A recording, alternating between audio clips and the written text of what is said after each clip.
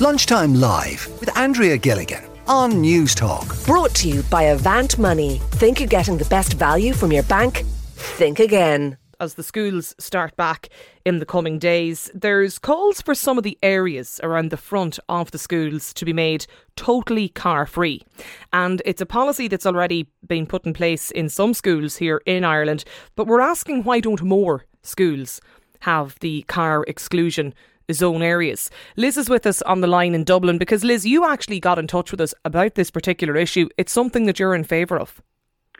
I would be, absolutely, Andrea. Yes, would have been one of the main reasons why when the lockdowns happened and we got the chance to do homeschooling, we actually decided to make that change permanent, and we're now homeschoolers and we just don't have to deal with all the stress around the school gate, trying to get in and out and worrying would a child be hit by a car, because it's just chaos around there.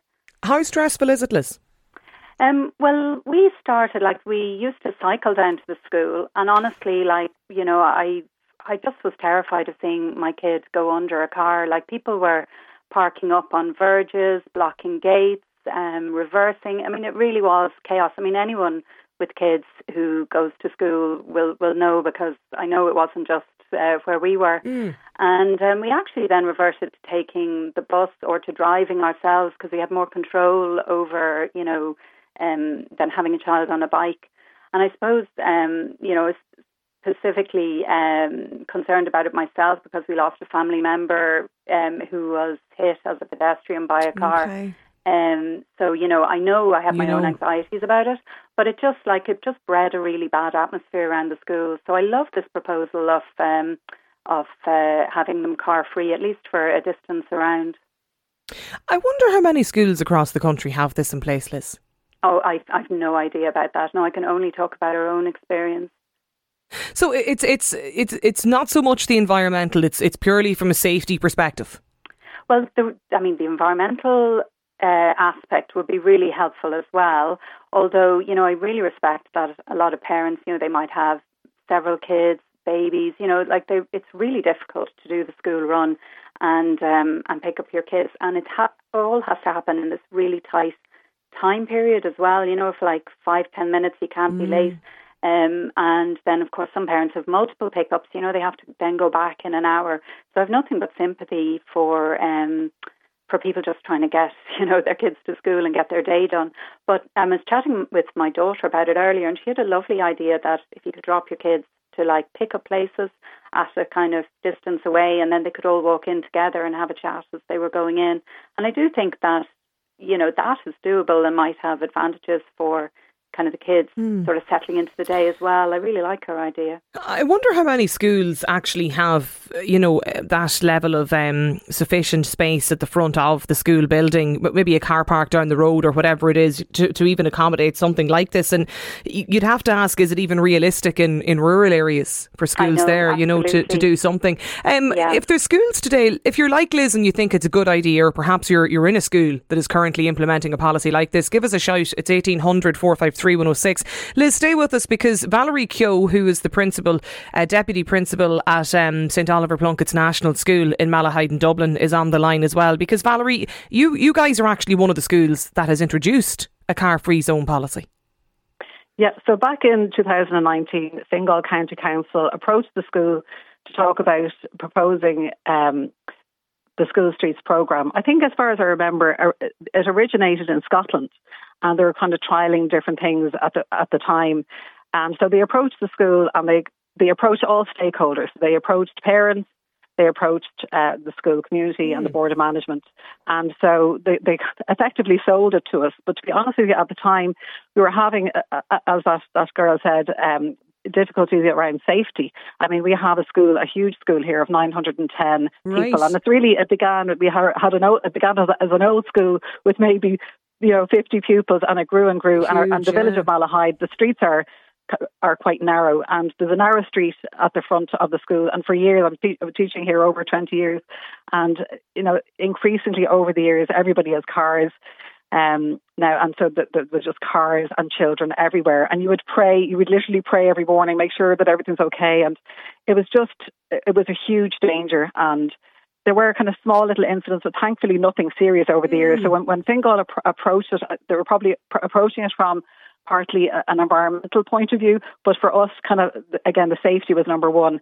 And then the environmental thing was kind of a great asset as well. Yeah. And then at the time we had our green schools, we had multiple green school flags, so that kind of tied in with that as well. And we were trying at the time to even do a campaign with our student council around, getting cars to slow down, which wasn't happening. We even did a video campaign, but I think that the whole pressure of time, everybody knows you're trying to get to school on time and work on time, and kind of another thing kind of takes over. So that was happening.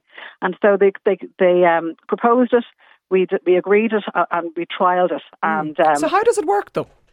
So basically what happens is at 8:30 in the morning, in front of the school, directly in front of the school, a portion of the street is closed off. Now, it is quite an important street in terms of people would have kind of used it as a cut through for going to different places. So it was quite a prominent road, even not just school-wise, but for people to kind of get around the village, because the village itself can be chock-a-block as well. And so I know that it did affect traffic around the village as well.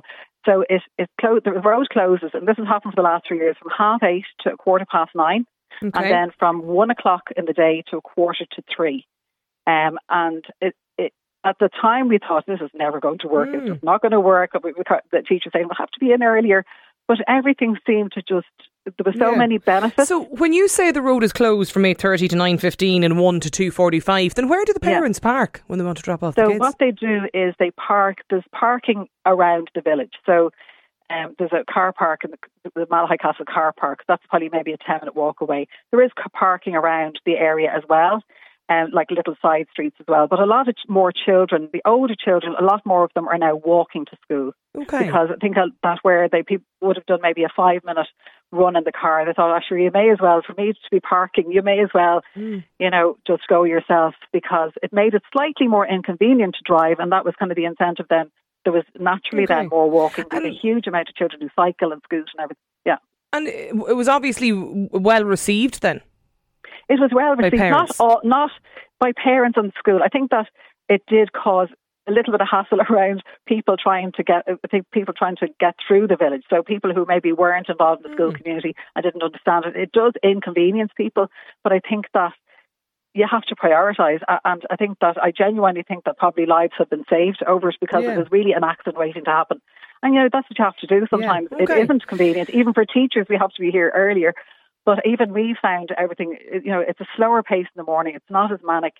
Everything is much calmer. And even kind of the other benefit that we hadn't foreseen COVID. And even what used to happen is there'd be cars and parents all kind of huddled together because there wasn't enough space.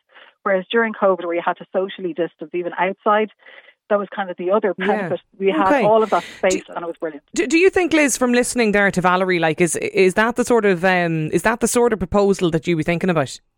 I think that sounds absolutely inspirational, and congratulations to Valerie for making it happen and getting the buy-in from all the families and children. Wouldn't that be just amazing to see it around the country, certainly in the cities and in built-up areas where there are a lot of schools. I love that idea. Mary, you're on the line in Dublin too. You live near or close to a school. Would you welcome an initiative similar to what Valerie has described? Hi, Andrea. Well, actually, I live right next door to a primary school, but there's also 3 schools adjacent. So there's 4 schools surrounding us, 2 primary and 2 secondary. Now, where we've lived for 33 years, this has been a growing problem. And what happens is that the parents park in our estate, and getting in or out of the estate at the school, opening and closing times is a nightmare. So it's brought about an awful lot of aggression over the years between residents and parents and the school. And what I've seen is that whilst so much money has been pumped into beautiful bicycle lanes right outside our estate, is that for the first few weeks going back to school, everybody's full of good intentions, but it doesn't last. Once the weather gets a bit colder, everybody jumps into the cars again. Now, we've got about 3 parks near us. And what I've been saying for years is why it's not mandatory, as Valerie has said, why it's not mandatory for people to park in the local car parks and walk the 10 minutes to school. And if that was made mandatory, you wouldn't, well, certainly in our area, you wouldn't have to close off any roads for anybody else. It wouldn't inconvenience anybody else not connected with school. But I just find that there's been a lack of will, certainly in our area, overall, that the schools haven't got together. And I have to say that I'm not a fan of Eamon Ryan, because as Minister for Transport, this is something that he should have tackled properly, not just building lovely cycleways. As Valerie mentioned there, though, like Valerie, it was Fingal, it was the county council, wasn't it? It was the local authority actually put forward this, you know. So it could very easily be done, Mary, in your area then too. You know, if the local authority or the council came together.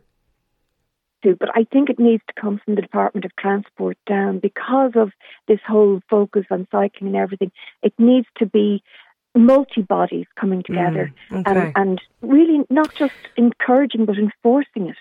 And it would make everybody's lives simpler. But it's the bad weather that gets everybody into the cars again. Isabel is with us too, joining us in Galway. Isabel, do you support the idea of car exclusion zones around schools? Oh, absolutely. And I live directly across the road from a big secondary school, just up the road from 2 primary schools. And it is bedlam. Absolute bedlam. We can't get out of our house in the morning, and then when you come back, you can't get in. So the whole road, it's a really narrow road, and the whole road is taken up by parents parking on footpaths and wherever, you know, to bring children to school. Similar to Mary. It's the whole residential area. And then my own children actually go to school at the other end of town. And that's a new build school. So they have a drop-off zone that some people adhere to and some people park in. But it's easier for a new school because you can just drive in, drop off and leave. But what we see here is people park, they have the chats, but they're the way that they're parked, because it's an old, Loughrea is an old town, is it can just about fit 2 cars, but then you'll get people parking up on the path on both sides. And then say a school bus comes down. Yesterday morning was the first day of school. Some genius in the council decided to do roadworks at the end of the road first. Right. A school bus got stuck, and that was it. The whole place was locked up. And is cycling an option, Isabel? There are no cycle lanes in Loughrea at all. None at all? Nothing. My 9-year-old decided she wants to cycle to school, so we're about to run a test run before school started, and a car actually clipped the pedal of my bike. Right. It's just aggressive driving. There's no need for it, but there's no way that you could allow her to cycle or walk down the road to school. You couldn't. Even my older children are in secondary school, and they don't like walking on it either. So if this road that we live on, if there was an exclusion zone there, all the children could walk safely. Now, it is Galway, and it rains a lot. And that is an issue. Yeah. And also the weight of their school bags. The kids going into secondary school, they're bent over under the weight of their school bags. So I can understand why people would want to drop them up.